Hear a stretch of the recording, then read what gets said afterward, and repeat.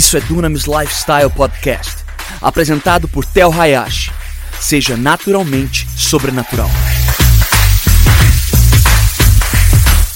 Para você ficar por dentro de tudo que está rolando, siga nossos perfis no Instagram, @Theo Hayashi e @Dunamis Movement. A gente começou hoje uma série nova que vai continuar pelos outros domingos do mês de junho. O mês inteiro de junho nós estaremos juntos aqui nessa série que nós estamos chamando de o Dia D. Fala comigo, o Dia D.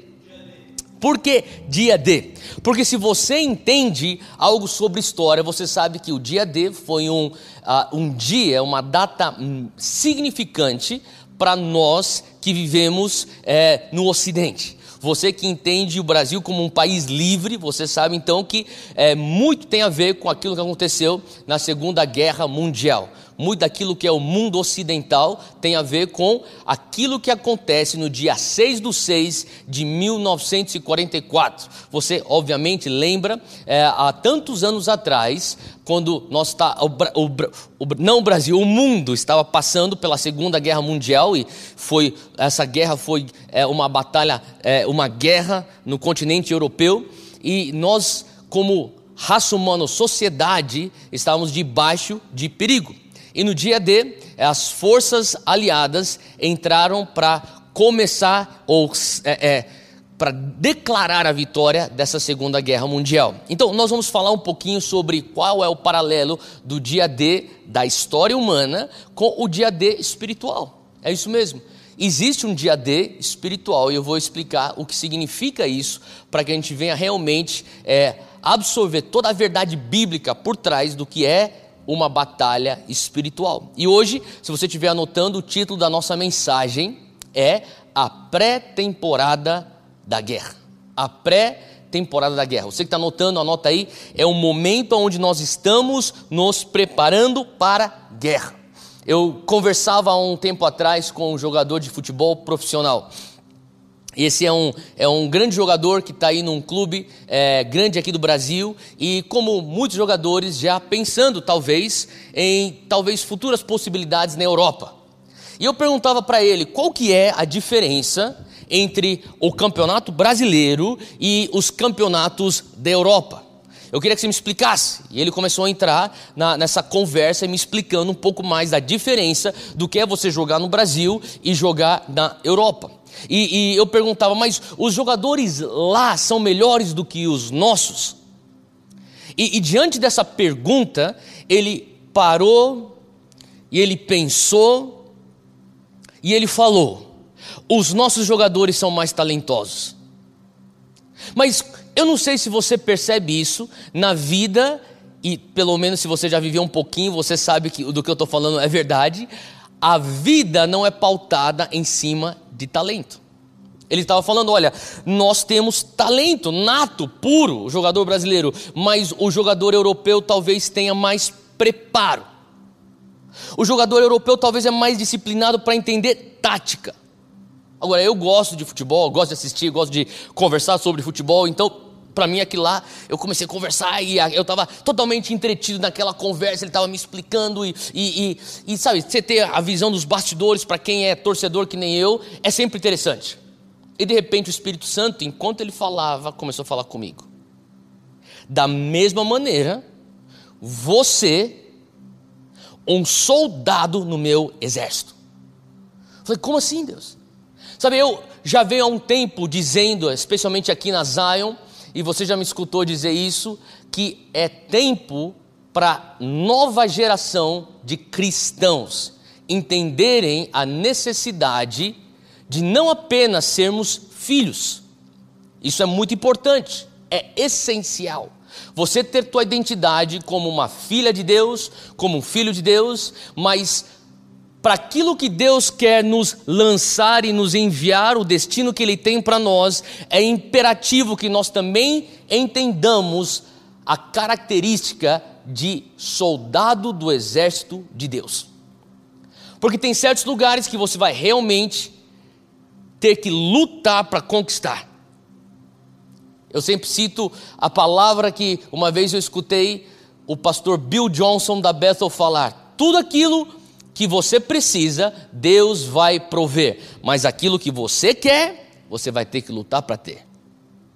Eu creio que muitas vezes, quando a gente fala assim: Deus, eu não vou me contentar em só sair do Egito, eu quero entrar na minha terra prometida, eu não vou só me contentar em viver salvo, eu quero viver chamado, eu não vou me contentar em apenas ter vida, eu quero ter vida em abundância. Então se prepare, porque você vai ter algumas guerras para enfrentar, algumas batalhas para lutar. E quando você começa a entender isso, sabe, eu escutava aquele jogador conversando sobre futebol e de repente o Espírito Santo falou: meu filho, não tem a ver só com dons, talentos, tem a ver com você estar preparado e entender a minha tática. Sabe, é importante que nesses tempos em que nós estamos vivendo, com tantas vozes, sabe, tem tantas vozes, e deixa eu só aproveitar e fazer um parênteses aqui, bem rápido, mas nós vivemos numa era das mídias sociais. É óbvio, você sabe disso, alguns estão até nos assistindo pelo Instagram, e você provavelmente está nos assistindo, tem que estar nos assistindo pelo YouTube. São ferramentas de tecnologia, são plataformas de tecnologia, e nós vivemos hoje, e nós damos graças por tecnologia, porque se não fosse por isso, nós não estaríamos tendo esse culto aqui ao vivo, nesse domingo, dia 7 de junho. Mas ao mesmo tempo que isso é bom, também pode ser perigoso, porque se nós não percebermos a nossa ótica de vida, a maneira como nós enxergamos a sociedade, a maneira como nós nos enxergamos dentro desse contexto maior, e de onde é que nós viemos e para onde que nós estamos indo, e até a maneira de nós enxergarmos a Deus é possivelmente mais influenciada pelas mídias sociais do que pela própria palavra. Então todo momento que você tem crise, todo momento que você tem conflito na sociedade, todo momento que você tem, então, algo que desperta, então, um desejo de mudança, é importantíssimo que nós venhamos olhar a Bíblia, para ver o que é que a Bíblia fala sobre isso. O que é que a palavra está nos ensinando acerca do coração de Deus para essas questões que nós estamos vivendo hoje. Agora, eu vou fazer uma afirmação que é óbvia, e para você que está nos assistindo e é parte da Zion há anos, você sabe que desde o seu início, a Zion Church, antigamente Monte Sião, sempre foi contra o racismo. Sempre repudiou o racismo e enxergou o racismo como uma maldição, um pecado e algo demoníaco. Nós sempre nos levantamos contra isso. E isso não é um posicionamento de 2 semanas atrás. Agora, nesse momento em que nós realmente entendemos, porque existe tanta conscientização desse mal, desse pecado, sabe, uma das coisas que o Senhor também trouxe para o meu coração, enquanto eu estava talvez com nervos à flor da pele, sentindo pelos meus irmãos que passam por esse preconceito racial, que primordialmente alcança e toca os meus irmãos e os nossos irmãos negros, o Senhor começou a me perguntar: o que é o racismo? Eu falava: Deus, o racismo é um pecado, o racismo veio do fundo dos infernos. E o Senhor começou a falar comigo: sim, e para todo momento que nós abordamos um pecado, a maneira do reino é sempre pôr como protagonista o perdão e a redenção. Não permita com que a tua narrativa de luta contra o racismo não carregue verdades bíblicas para trazer redenção ou perdão. Não permita com que a tua narrativa do racismo venha a ser um minimizar da dor, mas que carregue a compaixão de Cristo, que sentia a dor do marginalizado, sentia a dor daquele que estava sofrendo opressão. Então, nesses momentos é importante que esse equilíbrio venha através de uma fidelidade da leitura daquilo que a Bíblia diz acerca das circunstâncias. E quando eu falo sobre a palavra e o que ela fala sobre essas circunstâncias, e mais tarde nós vamos estar também passando para os nossos líderes e também para todos os nossos membros, nossos posicionamentos oficiais em relação a essas questões. Mas eu quero continuar porque eu creio que o que Deus estava querendo me ensinar, até nessa conversa com esse jogador, era que, Theo, eu quero que você entenda, sim, você é talentoso, você tem um dom, você precisa ter o teu preparo e se disciplinar para ganhar e vencer a batalha, mas entenda a minha tática. Eu tenho uma tática de guerra. Eu preciso que você não saia lutando do jeito que você acha que, pega a tua espada e... Não. Siga a minha estratégia.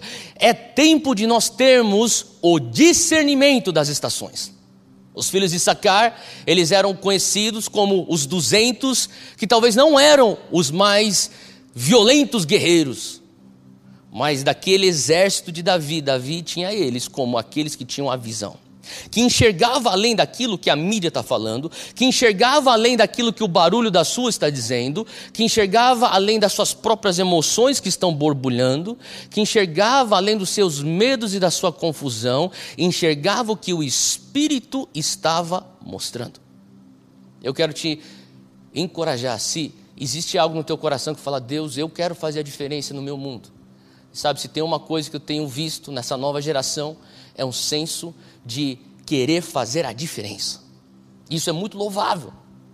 Eu falo assim, Deus, como é bom, e toda vez que eu tenho a oportunidade de estar dentro aqui da Zion e também fora da Zion, com o meu trabalho com Dunamis, perto de jovens adultos e jovens líderes, e eu vejo a paixão, para mim eu me sinto privilegiado, porque é muito bom e é algo que eu não deixo de valorizar, trabalhar ao lado de pessoas apaixonadas por causas. E essa causa do reino. Sabe, é importante que no meio de tudo isso, nós falemos, Deus me ensina a fazer do teu jeito. Me mostra o que o Senhor está fazendo. Me mostra por que está acontecendo tudo ao mesmo tempo. Meus irmãos, entendam uma coisa. Não é à toa que nós estamos passando por uma pandemia, em meio a uma crise política, em meio a uma conscientização de um mal que já perpetua em sociedades há gerações, que é o racismo. Tudo ao mesmo tempo. O que nós como cristãos temos que estar fazendo é buscando a face de Deus, perguntando, Deus, o que é que o Senhor está me permitindo fazer parte? Eu quero estar dentro do teu enredo. Deus, o que está acontecendo aqui? Eu estou vivo para um tempo como este. Sabe, eu escuto as palavras de Mordecai para Esther, para a nossa igreja. Quem sabe não foi para um tempo como este que você está aonde você está. E eu dou graças a Deus porque o Senhor tem nos dado algo que nós temos feito o nosso melhor para ser fiel e multiplicar. E quando a gente é fiel e aquilo multiplica, o Senhor nos entrega um pouco mais e a gente é fiel e aquilo multiplica. E eu conversava ontem mesmo com Ed Silvoso, o nosso, sabe, você conhece Ed Silvoso, ministrou na nossa conferência e para mim ele é como um mentor. E Ed Silvoso falou, Theo, sabe aquelas pessoas que não discerniram os tempos? De um domingo para o outro, foram tentar comprar uma câmera para continuar a vida da igreja e não tinha nem mais câmeras. Ele estava falando da Califórnia, onde ele mora. Ele falou assim, não tinha nem mais câmeras. As câmeras tinham todas sendo esgotadas nas lojas. Havia igrejas grandes, mas estavam fazendo cultos no celular. Porque, e ele conversou com o pastor e perguntava, quando é que Deus falou para você a entender e discernir os tempos? O Senhor tinha falado para mim 2 anos atrás, que era momento de eu começar a discernir os tempos e as ferramentas da época. E eu tinha que investir em comunicação e tecnologia, mas eu nunca dei ouvidos para aquilo. E da noite para o dia, com o Covid, de repente, ele se enxerga num lugar onde ele precisava ter escutado e discernido os tempos. Eu estou te dando só um exemplo, porque eu creio que nós estamos vivendo tempos onde é importante não só você ter o talento, não ter apenas o preparo, mas entender a tática. E eu queria conversar hoje sobre 3 pontos importantíssimos nessa nossa temporada, ou pré-temporada. Você sabe que durante a pré-temporada é o momento onde o atleta ele se prepara para o campeonato. Eu conversava com esse jogador, ele estava me contando, nossa, a pré-temporada é intensa, e a pré-temporada, ela requer concentração, e a pré-temporada requer muito foco. E enquanto ele conversava isso, o Espírito Santo, ele vinha me dando essa série, essas mensagens, e era como se fosse um download, e eu falava, Deus, realmente nós estamos numa pré-temporada, é um momento onde nós estamos dentro das nossas casas, mas ao mesmo tempo o Senhor não está parado, o Senhor está trabalhando dentro de nós, e às vezes parece que mesmo dentro de casa tem algo muito mais intenso do que era antes dessa pandemia acontecendo no nosso espírito, porque Ele está com urgência, Ele está com intencionalidade, Ele está preparando você, assim como um técnico prepara o seu atleta para o campeonato. Ele está passando táticas para você, assim como um técnico passa táticas antes do jogo. Então hoje, nessa pré-temporada de guerra, o nosso primeiro ponto que nós precisamos entender, e se você puder repita comigo, o nosso primeiro ponto, declara assim com fé, diz assim: eu já tenho a vitória antes mesmo de começar. Isso é importantíssimo, você entender que você já tem a vitória antes mesmo de começar. Por que é que nós já temos a vitória? É bem simples. A resposta é a cruz de Jesus. Você lembra algumas semanas atrás, talvez 2 semanas atrás, onde pessoas foram para suas sacadas dos seus apartamentos e cantaram porque Ele vive? Você lembra disso? E aquilo viralizou pela internet, foi uma coisa tão linda. E na verdade eu fiquei tão feliz porque eu recebi esse vídeo de um pastor da Europa. Ele falou assim: olha o que está acontecendo no teu país. Eu falei, uau, até chegou na Europa isso. O que é que chegou na Europa? Pessoas em suas casas cantando porque Ele vive, eu posso crer no amanhã. O que significa que você já tem a tua vitória antes mesmo de você começar. Porque Ele vive, você já tem a tua vitória. Antes mesmo de você viver o amanhã, você é vitorioso. Como assim? Abre comigo em Hebreus capítulo 2, versículo 14, o autor de Hebreus já dizia no versículo 14, acompanhe comigo. Ele fala: portanto, visto que os filhos são pessoas de carne e sangue, Ele também participou dessa condição humana. Ele está falando sobre a encarnação de Cristo. A nossa vitória começa quando Jesus, Ele encarna. Para pensar nisso, é a razão do Natal. Nós comemoramos a encarnação, Deus 100% homem. Ele fala, para quê? Versículo 14. Para que por sua morte derrotasse aquele que tem o poder da morte. Isto é, o diabo. Ele já derrotou a morte, o que significa que Ele já tem a vitória da vida. O que significa que eu e você já estamos no time que ganha. Vira para quem está do teu lado aí no sofá e fala: eu e você estamos no time que ganha. Versículo 15: e libertasse aqueles que durante toda a vida estiveram escravizados pelo medo da morte. Colossenses 2, abre aí comigo também Colossenses 2, hoje a gente vai abrir bastante Bíblia para variar, mas acompanha comigo o versículo 13, Colossenses 2, 13. Diz assim: quando vocês estavam mortos, aqui é o apóstolo Paulo falando, quando vocês estavam mortos em pecados e na incircuncisão da sua carne, Deus os vivificou com Cristo. Fala comigo, eu estou vivo com Jesus. Ele continua aqui no versículo 13.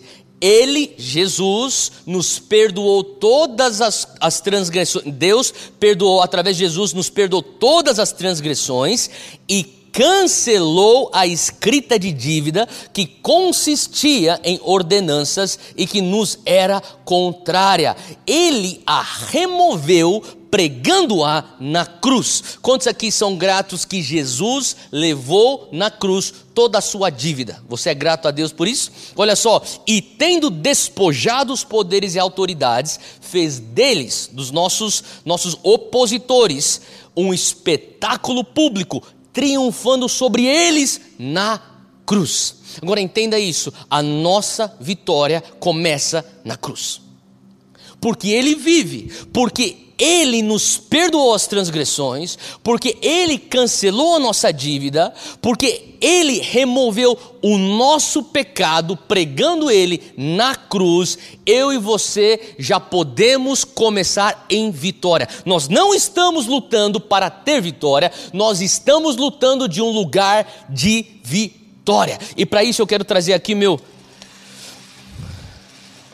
método aqui para me ajudar aqui um pouco a explicar. Eu queria que você prestasse atenção aqui, rapidinho. Então, nós temos aqui uma data, que é o dia 6 de junho, entenda, tenha paciência com os meus garranchos aqui, 1944. Que data é essa? É a data do dia D. Agora, deixa eu só te falar uma coisa interessante. Nós estávamos planejando fazer essa série de batalha espiritual. Na verdade, nós estávamos com planos de fazer isso no mês de abril e maio, metade de abril, metade de maio.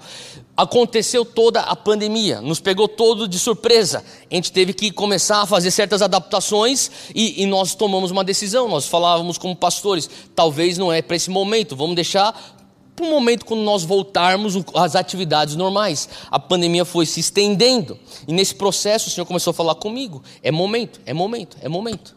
Eu falei, Deus, mas o importante eu acho que essa data, a gente começou a ver a escala das pregações e de repente eu falei, bom, dá para começar aqui em junho, e na verdade são mensagens que nós conseguimos fazer todos os domingos de junho, e eu voltei e falei, pessoal, nós conseguimos fazer, então nós vamos conseguir fazer a nossa série de batalha espiritual no mês de junho. Agora eu vou fazer uma confissão aqui, eu não prestei atenção no dia que a professora ensinou sobre a Segunda Guerra Mundial. Eu tive que ir lá na internet pesquisar e ler diversos artigos para eu conseguir aprender aquilo que eu não aprendi na escola, que na verdade não é porque não me ensinaram, eu que não prestei atenção, mas eu não tinha nem ideia que dia D era no mês de junho. E você parou para pensar que nós estamos hoje no dia 7 de junho e ontem foi o dia D. E eu pensei, eu preparando aqui, revisando, nossa, é hoje. Ontem eu estava preparando, é hoje.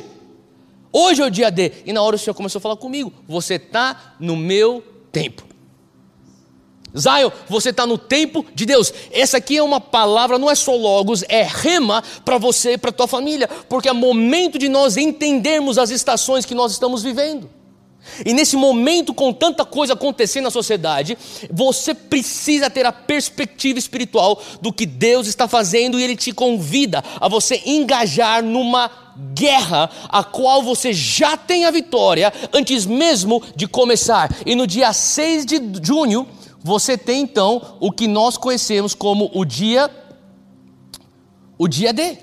E o dia D foi o dia onde as forças armadas chegaram no norte da França, na Normandia, e em 24 horas, esses 5 exércitos, 2 exércitos americanos, 2 britânicos e 1 canadense, eles invadiram as praias do norte da França, e em 24 horas, 5 praias tinham sido tomadas rapidamente, de sopetão, era a estratégia. De repente, eles tomaram então controle daquele território. Agora, eu não sei se você conhece muito da história da Segunda Guerra Mundial, mas as pessoas, os historiadores falaram, esse dia D é o dia da vitória da Segunda Guerra Mundial dos aliados sobre o regime nazista.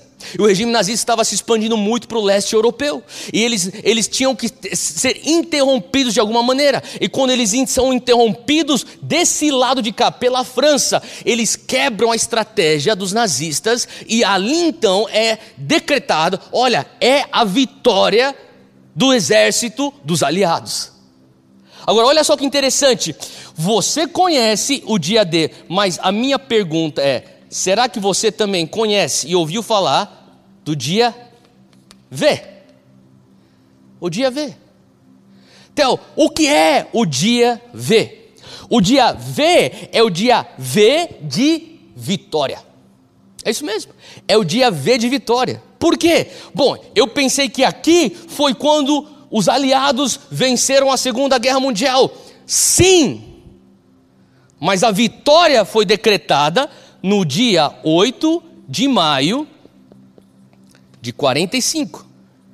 Em outras palavras, aqui entre o dia D e o dia V, você tem 11 meses. E em 11 meses, o que acontece? Eles têm aqui a vitória, onde eles falam, nós realmente já vencemos a Segunda Guerra Mundial, mas eles tinham que tomar território até chegarem no dia V. Faz sentido o que eu estou falando?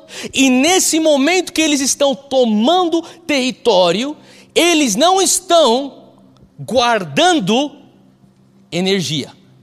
Eles, na verdade, estão despendendo energia. Enquanto eles estão tomando território, eles não estão deixando de usar os seus recursos. Pelo contrário, eles estão gastando recursos. E não só isso, eles não deixam de poupar vidas. A história nos diz que mais soldados americanos morreram entre dia 6 de junho e dia 8 de maio de 45 do que toda a guerra antes. Até eu não estou entendendo. É bem simples. Isso aqui é a cruz de Jesus e o túmulo que está vazio. Quando nós entendemos o que isso significa para nós cristãos, deixa eu te falar, porque Ele vive, eu posso crer no amanhã. Porque Ele levou sobre a cruz o meu pecado, eu já tenho a vitória. Mas Theo, se eu já tenho a vitória, então por que é que eu estou passando por dificuldades? Por que é que eu estou passando por tribulações? Por que é que isso está me custando a vida? Por que isso me custa energia e me dá dor de cabeça? Porque nós estamos nesse ínterim tomando território até que venha a segunda vinda de Cristo, quando Ele voltar na sua glória. Faz sentido? Então nesse ínterim nós estamos tomando território, enfincando nossas bandeiras do reino, e aonde existe enfermidade, nós falamos, ei, chegou o reino de Deus. Eu me lembro de Lucas 7, quando os discípulos de João, ele está preso e ele manda os seus discípulos para irem procurar Jesus, e a pergunta que eles são instruídos a fazer a Jesus é, Jesus, você é aquele que há de vir, ou devemos esperar ainda aquele que há de vir?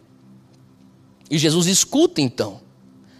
E lá em Lucas 7 ele responde para os discípulos de João, ele fala assim, olha, avisa João o que vocês estão vendo.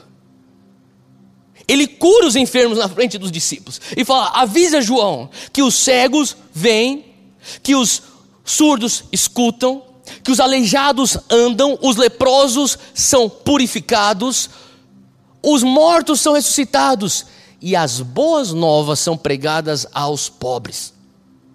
O que é que Jesus estava querendo falar? Ei, mostra para João as evidências do reino que você viu aqui. Porque quando João escutasse o relato que os surdos estão escutando, os mortos estão ressuscitando, os milagres acontecem, ele saberia, isso é a evidência da vinda do reino. Theo, então o que acontece? Marcos 1, versículo 15. Jesus diz, o reino chegou, o tempo é chegado. Mas se o reino chegou, por que nós temos injustiças? Se o reino chegou, por que nós temos doenças e enfermidades? Se o reino chegou e eu já tenho vitória, e eu posso crer no amanhã, por que eu não tenho os recursos necessários para eu pagar as minhas contas? Porque nós estamos num processo onde nós estamos tomando território, porque eu creio que enquanto nós estamos amadurecendo, e nesse processo onde a gente vai afugentando toda a escuridão, onde nós vamos afugentando tudo aquilo que é do reino das trevas, sabe, entenda uma coisa, quando você ora pelos enfermos, quando você expulsa um demônio, você faz em nome de quem? Em nome de Jesus. E aquele demônio tem que fugir, e ele tem que ir embora em nome de Jesus, porque ele não tem legalidade para estar lá por conta disso, porque existe um dia D no mundo espiritual, e porque existe um dia D no mundo espiritual, nós fazemos guerra espiritual até chegarmos no dia V, que é a segunda vinda de Jesus, e quando chegarmos na segunda vinda, nós teremos o reino de Deus em sua plenitude. Faz sentido? Então hoje eu quero te encorajar, você a entender que nós estamos lutando desse lugar. E quando nós estamos tomando territórios, isso não quer dizer que nesse processo nós não temos riscos de baixas de guerra. Isso não quer dizer que nós não vamos passar por tribulação. O próprio Senhor Jesus já nos dizia: no mundo tereis aflições, mas tende bom ânimo, eu venci o mundo. Agora eu também estava meditando, sabe, quando você fala assim: Deus, eu abraço isso e eu quero viver o futuro no presente. Talvez você esteja bem aqui e você entende essa verdade, mas você vive olhando para aquilo que isso aponta para cá. E nesse trajeto as pessoas pensam: você é um maluco, como é que você está com tanta alegria, se ao redor de você só tem coisas para você estar triste? Como é que você está em paz, quando você não tem nada na tua conta? Como é que você consegue dizer que Deus é bom, quando você aí está enfermo e você ora e Ele não te cura? Porque Ele vive, eu posso crer no amanhã. Faz sentido? Abre aí comigo no texto de 1 Coríntios, capítulo 1, versículo 18. 1 Coríntios capítulo 1, versículo 18, a palavra diz assim: pois a mensagem da cruz é loucura para os que estão perecendo, mas para nós que estamos sendo salvos, é o poder de Deus. Ele diz assim: mas para nós que estamos sendo salvos. Em outras palavras, é um processo que nós estamos andando, da primeira vitória para a conclusão dessa vitória, da primeira entrada do reino à plenitude e à consagração. É quando vai ser sacramentada realmente. Nós temos a vitória. Nós já temos a vitória no dia D, mas a nossa vitória vai ser consagrada, vai ser sacramentada no dia V, na segunda vinda. E nós vivemos nesse tempo de nessa tensão. E nessa tensão, quando você vive o futuro na era presente, muitos vão te considerar um louco. Pessoas não vão te entender. Theo, eu estou num lugar onde eu falo sobre aquilo que eu acredito, eles pensam que eu sou um doido. Você está no lugar certo. Eles precisam achar que você é louco. Tem algo muito errado se você, como um crente, não sofre questionamentos acerca da tua ótica futura. Sabe, a verdade é que Paulo diz: a mensagem da cruz é loucura. Para quem? Para aqueles que estão no processo e já inseridos na salvação que a cruz nos traz. Então, quando nós entendemos isso, nós já falamos: Pai, eu tenho a segurança que eu já ganhei antes de começar a lutar. Não quer dizer que você não vai ter dificuldade na tua guerra, mas quer dizer que você já tem a tua vitória assegurada. E é por isso que quando você lê a história dos mártires, da perseguição à igreja, você começa a entender por que pessoas, elas vinham, sabe, eu não tenho tempo para expandir nisso, mas tem algo que você precisa prestar atenção, que na história da igreja, sempre quando tem perseguição, tem alegria. É um paradoxo do reino. Aonde existe perseguição, há alegria. E a alegria não é fruto da insanidade. A alegria é fruto da ótica celestial do que está acontecendo. Eu fui salvo, ele já tem a vitória, o reino de Deus está aqui, mas eu estou no processo de tê-lo na sua plenitude. E quando você entende isso, a gente consegue passar para o nosso segundo ponto. Se você estiver anotando, anota aqui. É uma declaração também. Eu preciso estar pronto para vestir a armadura. Agora que você entende, bom, eu já vou entrar na guerra, e essa guerra é uma guerra que eu luto já em vitória, eu quero estar pronto para vestir essa armadura. Efésios 6, versículo 10. Efésios 6 é o texto clássico sobre guerra espiritual. Abra aí comigo, Efésios 6, versículo 10 diz assim: finalmente, meus irmãos, está acompanhando comigo? Efésios 6, versículo 10. Ele fala assim no versículo 10 ao versículo 13, ele prepara, e depois no versículo 14 ele entra nos componentes da armadura de Deus. Ele fala: finalmente, meus irmãos. E essa palavra finalmente tem a ver com aquilo que é muito importante. Ele está vindo desde Efésios 1, 2, 3, 4, 5, falando sobre coisas extremamente importantes. Mas quando ele chega em Efésios 6, ele está falando assim, olha, finalmente, de tudo aquilo que você escutou, guarde isso, aqui é importante. Isso aqui é o mais importante de tudo aquilo que eu estou pondo nessa epístola. Ele diz, fortaleçam-se no Senhor e no seu forte poder, vistam toda a armadura de Deus para poderem ficar firmes contra as ciladas do diabo, pois a nossa luta não é contra seres humanos, mas contra os poderes e autoridades, contra os dominadores deste mundo de trevas, contra as forças espirituais do mal nas regiões celestiais. Por isso, vistam toda a armadura de Deus para que possam resistir no dia mau e permanecer inabaláveis depois de terem feito tudo. Olha comigo aqui o versículo 10, foca nisso aqui mais uma vez, ele fala finalmente. Sabe, ele está falando assim, olha, é importantíssimo você entender uma coisa.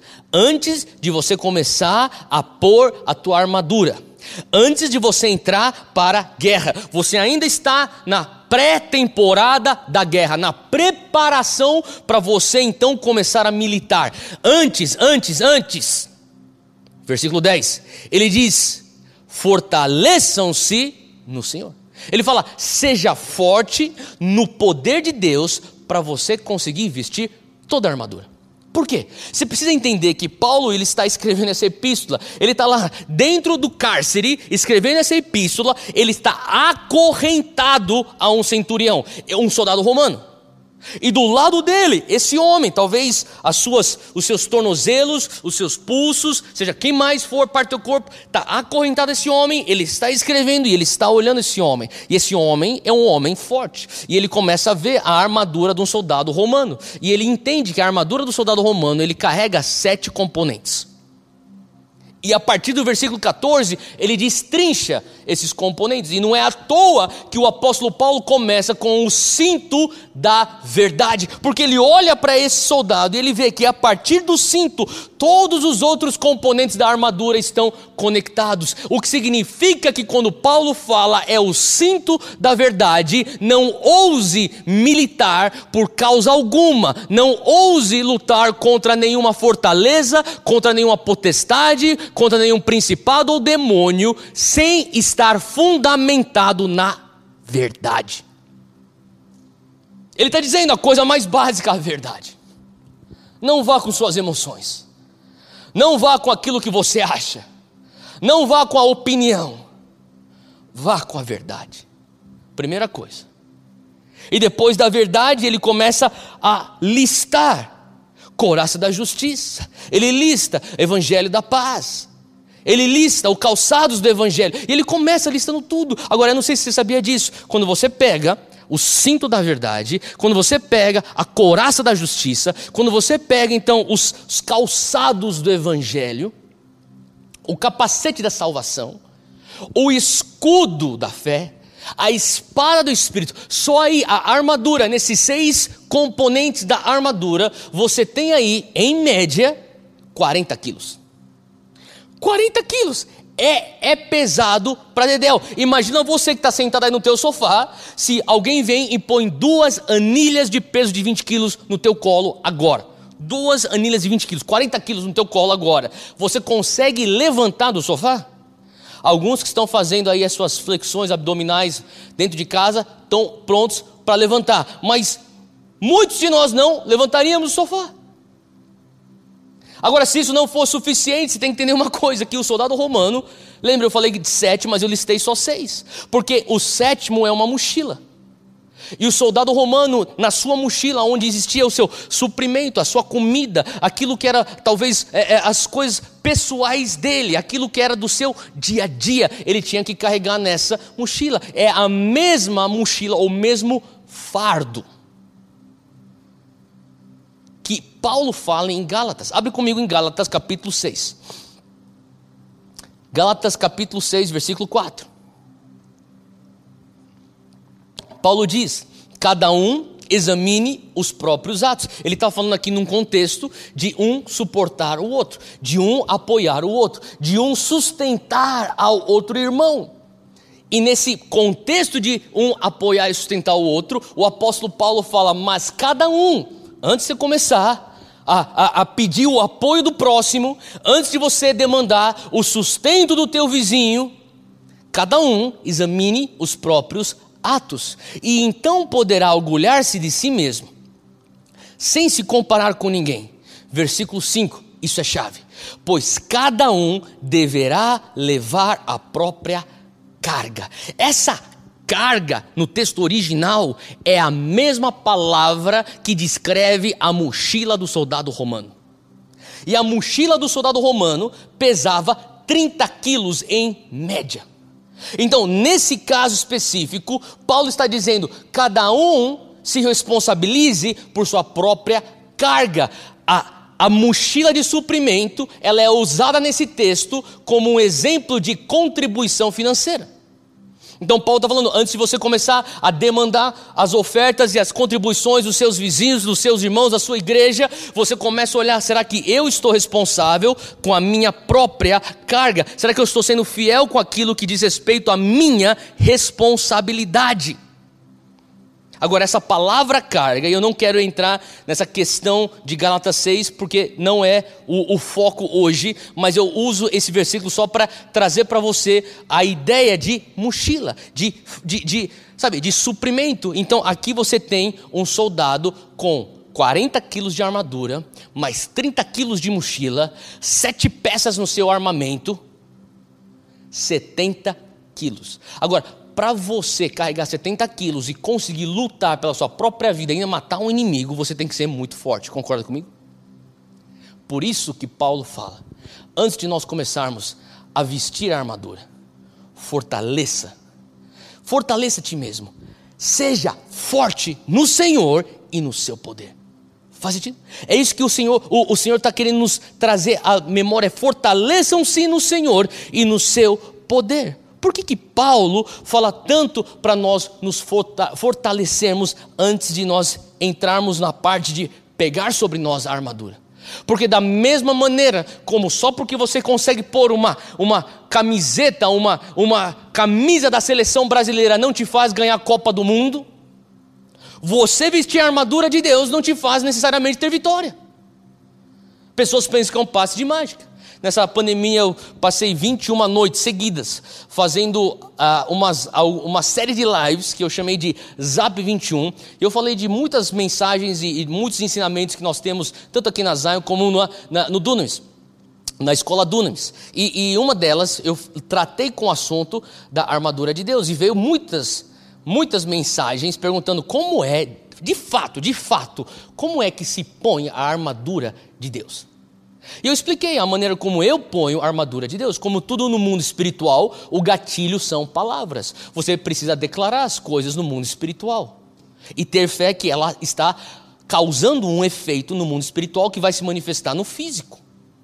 Então a maneira como eu ponho a armadura, muitas vezes eu até adiciono algumas ações físicas para me ajudar na minha mente. E eu começo quando eu acordo e eu sei que eu vou enfrentar um dia com muita guerra espiritual, eu faço essa oração, eu ponho a armadura. Eu falo: Senhor Deus, eu cinjo meus lombos com o cinto da verdade. Eu ponho agora a couraça da justiça. Eu calço, e eu calço mesmo.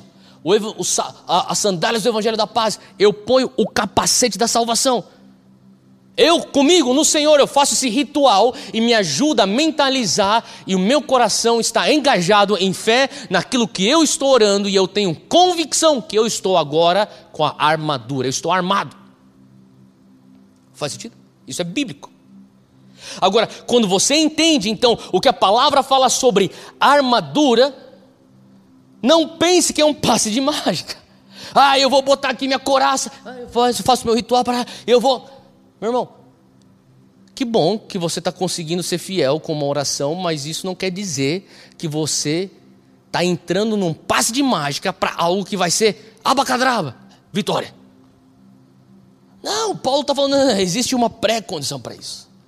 Assim como esse soldado que está acorrentado para mim, ele precisa ser forte para ele poder se mover com todos esses 70 quilos de carga que ele carrega. Você, soldado de Cristo, seja forte no Senhor e seja forte no seu poder. Agora, olha só que interessante, quando ele começa a falar no capítulo 6. Por que você acha que ele fala isso no capítulo 6? Porque se você for ver os capítulos anteriores, capítulo 1 de Efésios, por sinal, talvez um dos capítulos mais importantes da Bíblia, para você, o crente do Novo Testamento, Efésios 1, é um capítulo que você precisa destrinchar como um crente. Agora, capítulo 1, capítulo 2, 3, 4, 5, de maneira geral ele está dando bastante doutrina, ele está dando bastante teologia, mas no capítulo 4 ele começa a falar: ei, não entristeça o Espírito Santo. Ei, no meio de vocês tem facções, existe contenda, existe divisão, no meio de vocês existe fofoca, existe amargura. O que ele está querendo dizer? Não é porque você tem boa teologia, não é porque você é religioso, não é porque você conhece bem a Bíblia que automaticamente você vai andar em vitória. Porque Efésios, a igreja dos Efésios era tida como uma igreja madura. E essa igreja madura estava pecando em questões básicas, como divisão, como falta de perdão, como brigas e dissensões. E mentiras, e o apóstolo Paulo fala: vocês estão entristecendo o Espírito Santo. Finalmente, irmãos, no capítulo 6, fortaleçam-se no Senhor e no seu poder, se revistam. E ele começa a falar sobre a armadura. Eu creio que para o cristão que fala: Theo, eu conheço a palavra, glória a Deus, você conhece a palavra, você sabe que aqui na Zion a gente valoriza muito a Bíblia, mas sabe, isso não te isenta de ter que ir para a guerra. Se você falar: eu quero realmente viver uma vida abundante, isso não vai te isentar de realmente ter que viver e travar uma guerra no mundo espiritual. E a coisa interessante aqui no versículo 11 é que ele fala: vistam, depois que você está forte, depois que você tem acesso ao poder, vistam ou se revista de toda a armadura de Deus, para você poder ficar firme contra as ciladas do inimigo. Agora, essa palavra vistam é a palavra no grego enduo. Agora, essa palavra enduo, do grego, que significa revestir-se, de tomar posse, ela tem a sua raiz na palavra dunamis, poder explosivo do Espírito Santo. É a mesma palavra enduo, de se revestir, de Lucas capítulo 24, abre aí comigo em Lucas capítulo 24, num texto muito importante. Lucas 24, versículo 49, e olha só o que está escrito aqui na palavra de Lucas 24, 49, Jesus fala assim: eu lhes envio a promessa de meu Pai, seria o Espírito Santo, mas fiquem na cidade até serem revestidos. A palavra aí é enduo, do poder do alto. Você precisa se revestir do poder. Essa palavra enduo tem a ver com você tomar sobre si o poder. Fala comigo: é preciso me revestir não só de força, mas de poder. Ele precisava de força e poder para lutar com 70 quilos de armamento.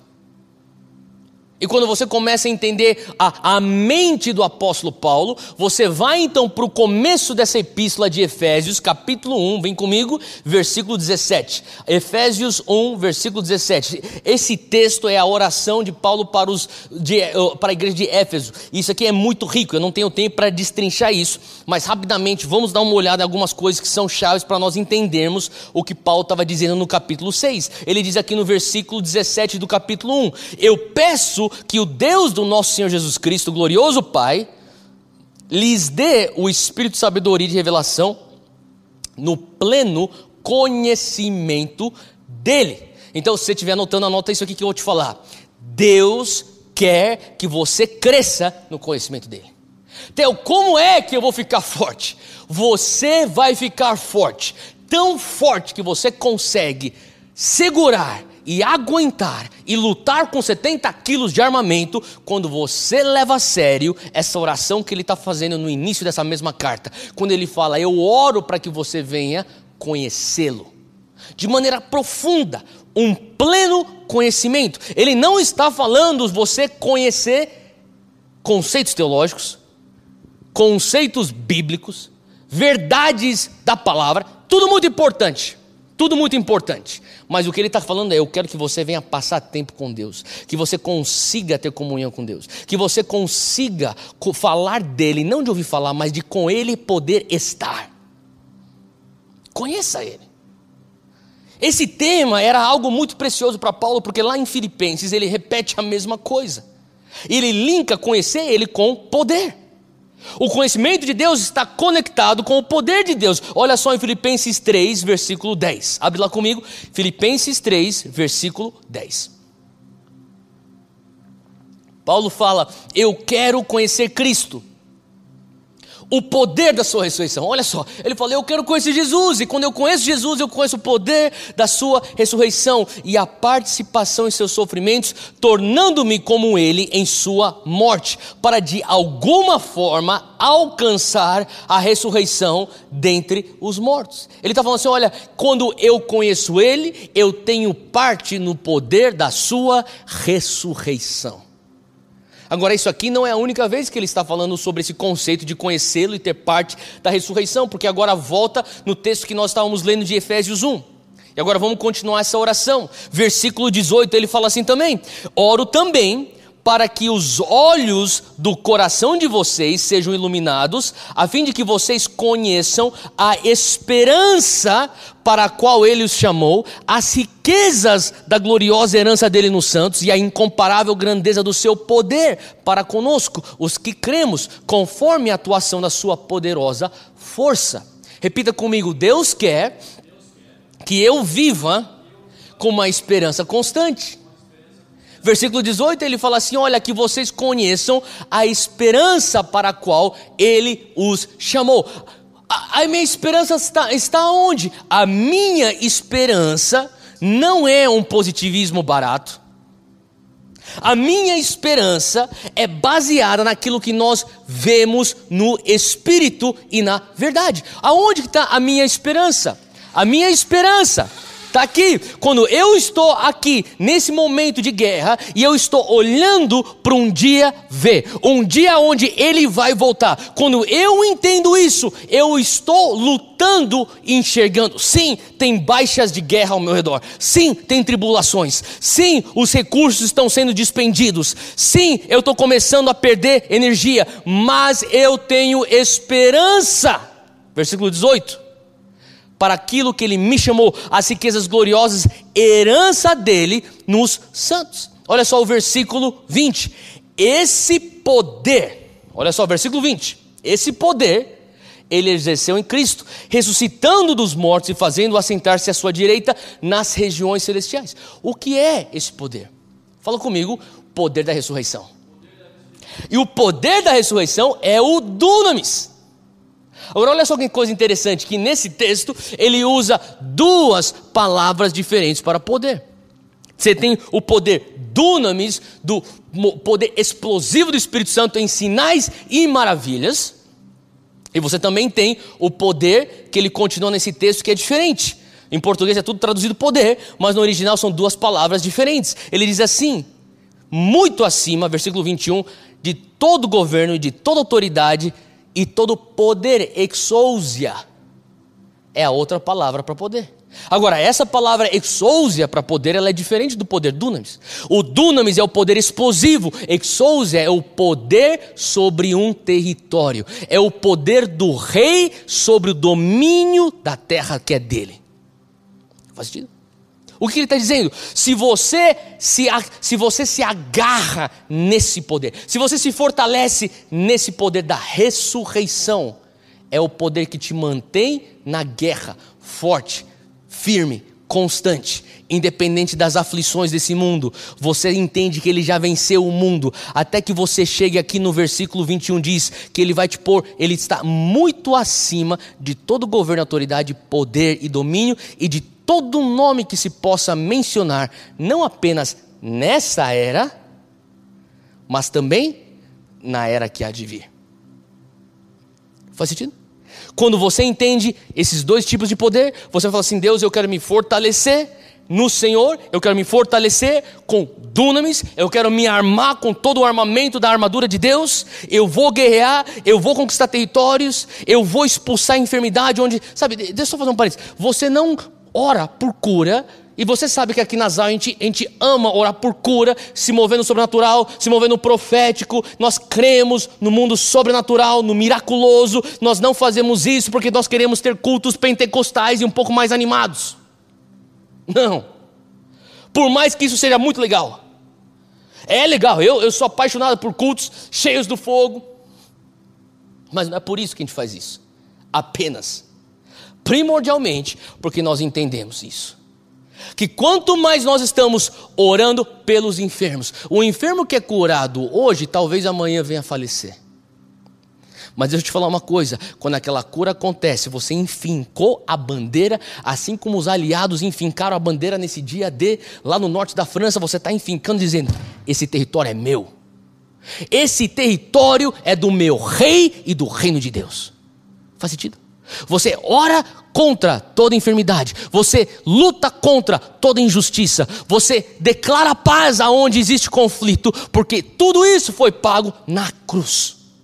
E se o reino dele é justiça, paz e alegria, aonde existe depressão, você leva a alegria do Senhor, independente daquilo que é temporal, porque aquilo diz que em nome de Jesus, toda depressão sai, em nome de Jesus, todo pensamento de suicídio sai. Você declara vida e você pode fazer isso legalmente no mundo espiritual em nome de Jesus, porque Ele pagou o preço para você aqui. E até Ele voltar na segunda vinda, você está tomando território, orando pelos enfermos, expulsando demônios, declarando vida onde tem morte, lutando por justiça onde existe injustiça. Por que você faz isso?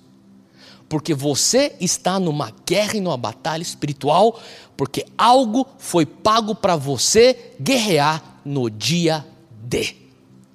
E Paulo diz, versículo 21, ele está muito acima de todo governo e autoridade, poder e domínio e de todo nome que se possa mencionar, nesta era e na era que está por vir. E finalmente, número 3, declara comigo, eu me fortaleço para viver de glória em glória. Você crê nisso?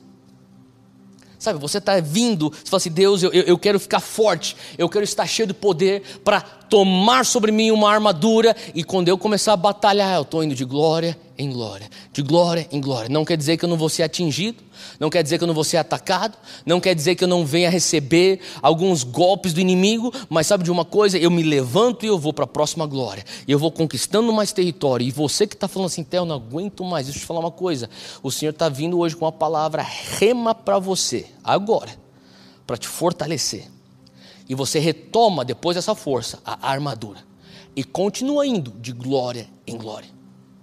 Eu sei que talvez seja difícil, no meio dessa pandemia. Quando é que esse negócio vai terminar? Para onde é que nós estamos indo como nação? O que é que está acontecendo com esse mundo? O que é que está acontecendo com a minha família? Seja qual for a situação que você está passando, eu estou aqui para te dizer, o Senhor está trazendo essa palavra para o teu coração, para te fortalecer, porque Ele quer que você vá de glória em glória. Não quer dizer que você não iria receber alguns golpes, mas a própria palavra diz lá em Provérbios que o justo cai 7 vezes, mas o Senhor os levanta. Hoje o Senhor está te levantando, mais uma vez. Em todas as 7 vezes o justo se levanta. E aqui, quando a gente começa a falar sobre eu quero me fortalecer para eu viver isso, deixa eu te dar alguns pontos bem rápidos e diretos. Mateus 4, versículo 4. Abre aí comigo, Mateus 4, 4.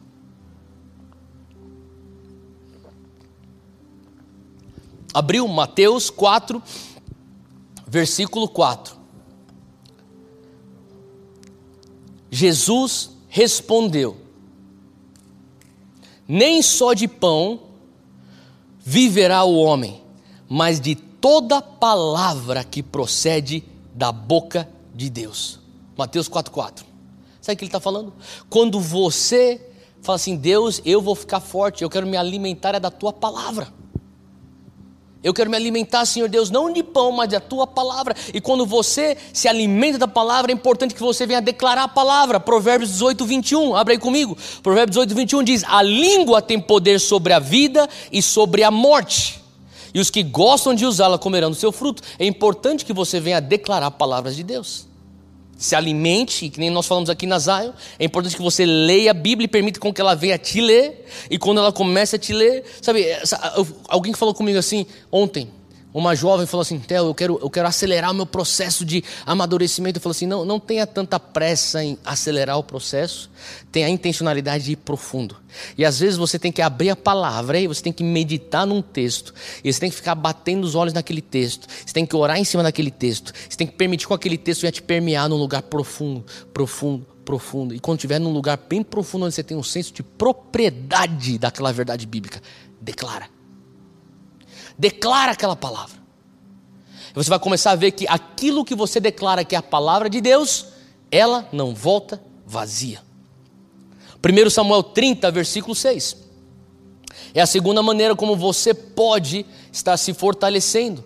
Você pode se fortalecer construindo a tua fé. E entenda uma coisa.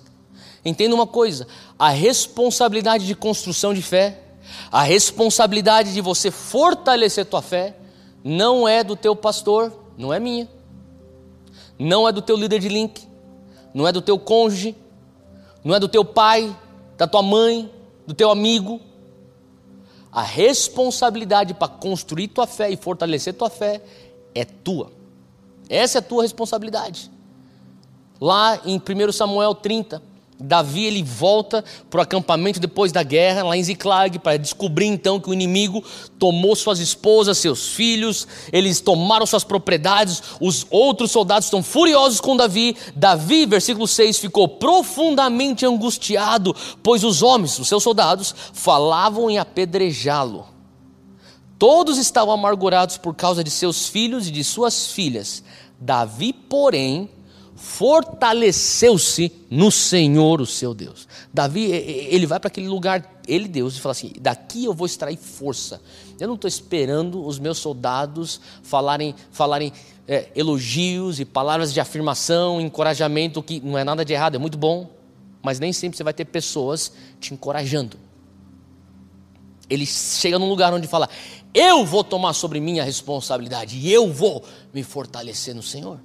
Romanos 10, versículo 17 diz assim, de sorte que a fé vem pelo ouvir, e o ouvir da palavra de Deus. E às vezes você tem que começar a se cercar de palavra de Deus, sabe? Às vezes você está entrando no carro, você está ligando aquele rádio, e a única coisa que você está escutando são as notícias. Talvez você fale, mas nem presta atenção, mas aquele negócio está entrando no teu inconsciente, depois você não sabe porque você está com o teu espírito pesaroso. Decida escutar a palavra de Deus. Às vezes você põe até aquela Bíblia em áudio, você fica escutando a palavra de Deus. E às vezes você entra na tua casa, você põe louvor, adoração, você vai cozinhar, você vai, arrumar o teu depósito, você vai fazer teu treino. Aquele negócio está no fundo, é a palavra de Deus sendo cantada, aquela atmosfera começa a gerar fé, algo começa a mudar dentro de você. Você precisa tomar as rédeas. Fala, Deus, eu me responsabilizo, eu vou construir minha fé. Se minha fé ela é construída através do escutar a tua palavra, eu quero me expor à tua palavra. Número 3, você se fortalece controlando os seus pensamentos. Você toma controle dos seus pensamentos. Você não permite com que o teu pensamento venha sair vagueando. Olha só o que está escrito em Josué 1, versículo 8. Ele diz assim, não se aparte da tua boca o livro desta lei. Antes, medita nele dia e noite. A ordem para Josué que vinha de Deus é, olha, pega a palavra e medita nela dia e noite para que você venha ter cuidado de fazer conforme tudo aquilo que eu te ordenei que está escrito. Porque se você fizer isso, prosperarás o teu caminho, então prudentemente te conduzirás.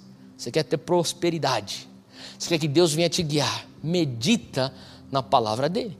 Toma controle dos teus pensamentos. 2 Coríntios 10, versículo 5, diz assim, destruímos todo argumento e toda pretensão que se levanta contra o conhecimento de Deus, e levamos cativo todo pensamento para torná-lo obediente a Cristo.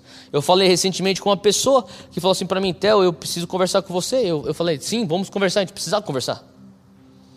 Ele falou assim, eu estou amargurado, eu estou chateado com você. Eu falei, pois então eu quero conversar com você, eu quero saber o que é que eu fiz. Eu quero poder me acertar, eu quero poder pedir perdão para você. Eu quero entender o que eu fiz de errado. E a pessoa falou assim, já faz 3 anos que eu estou carregando essa mágoa com você.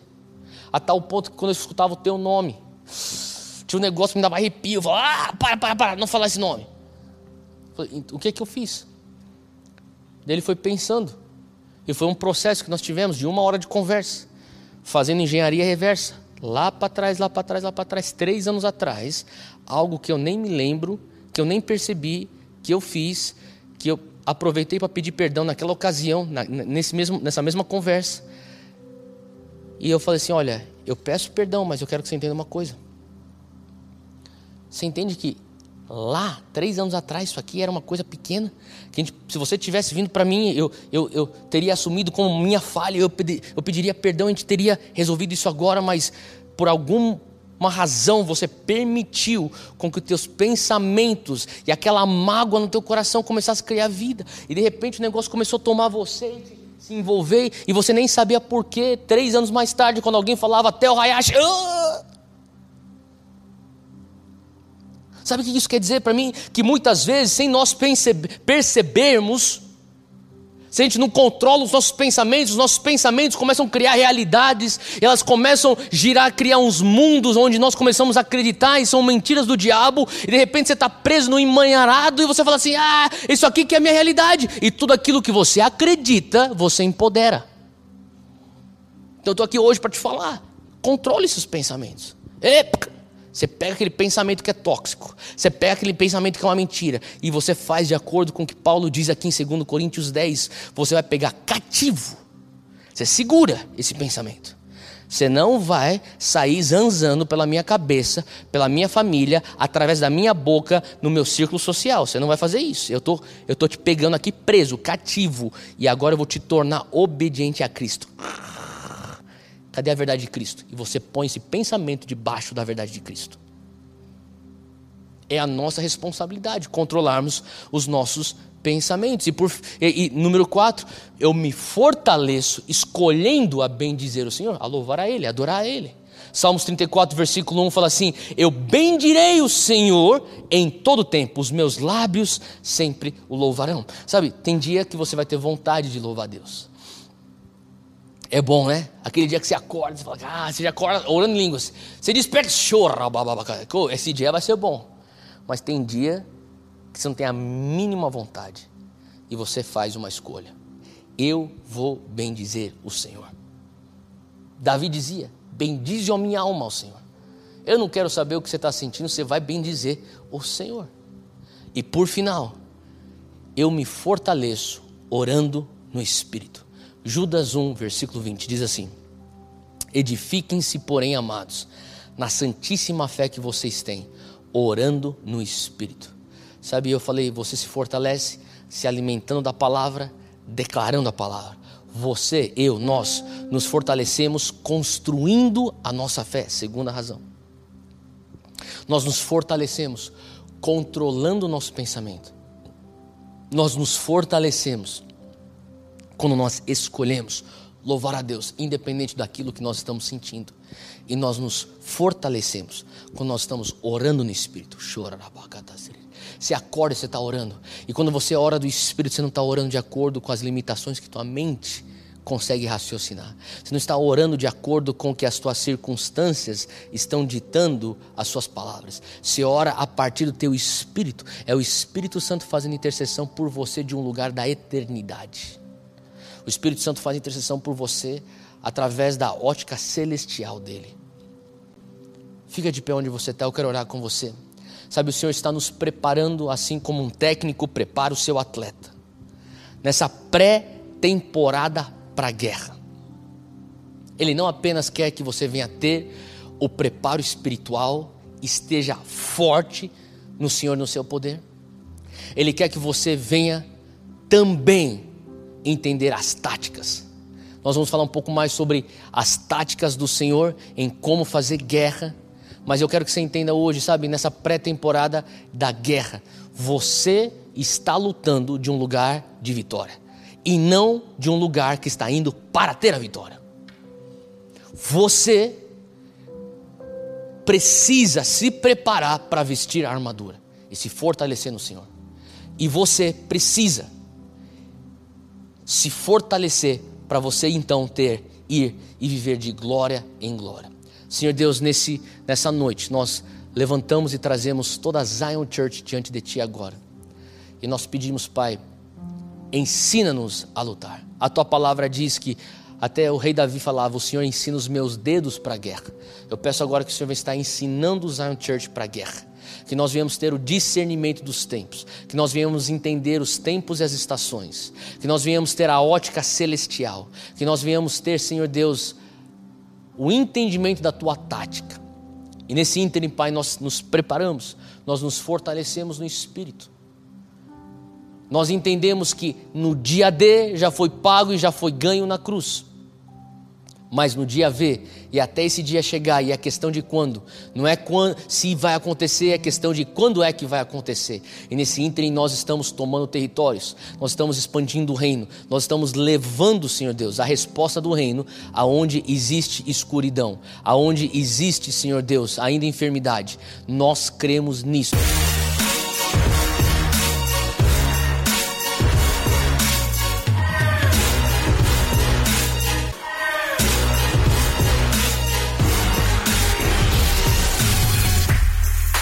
Obrigado por ouvir o podcast.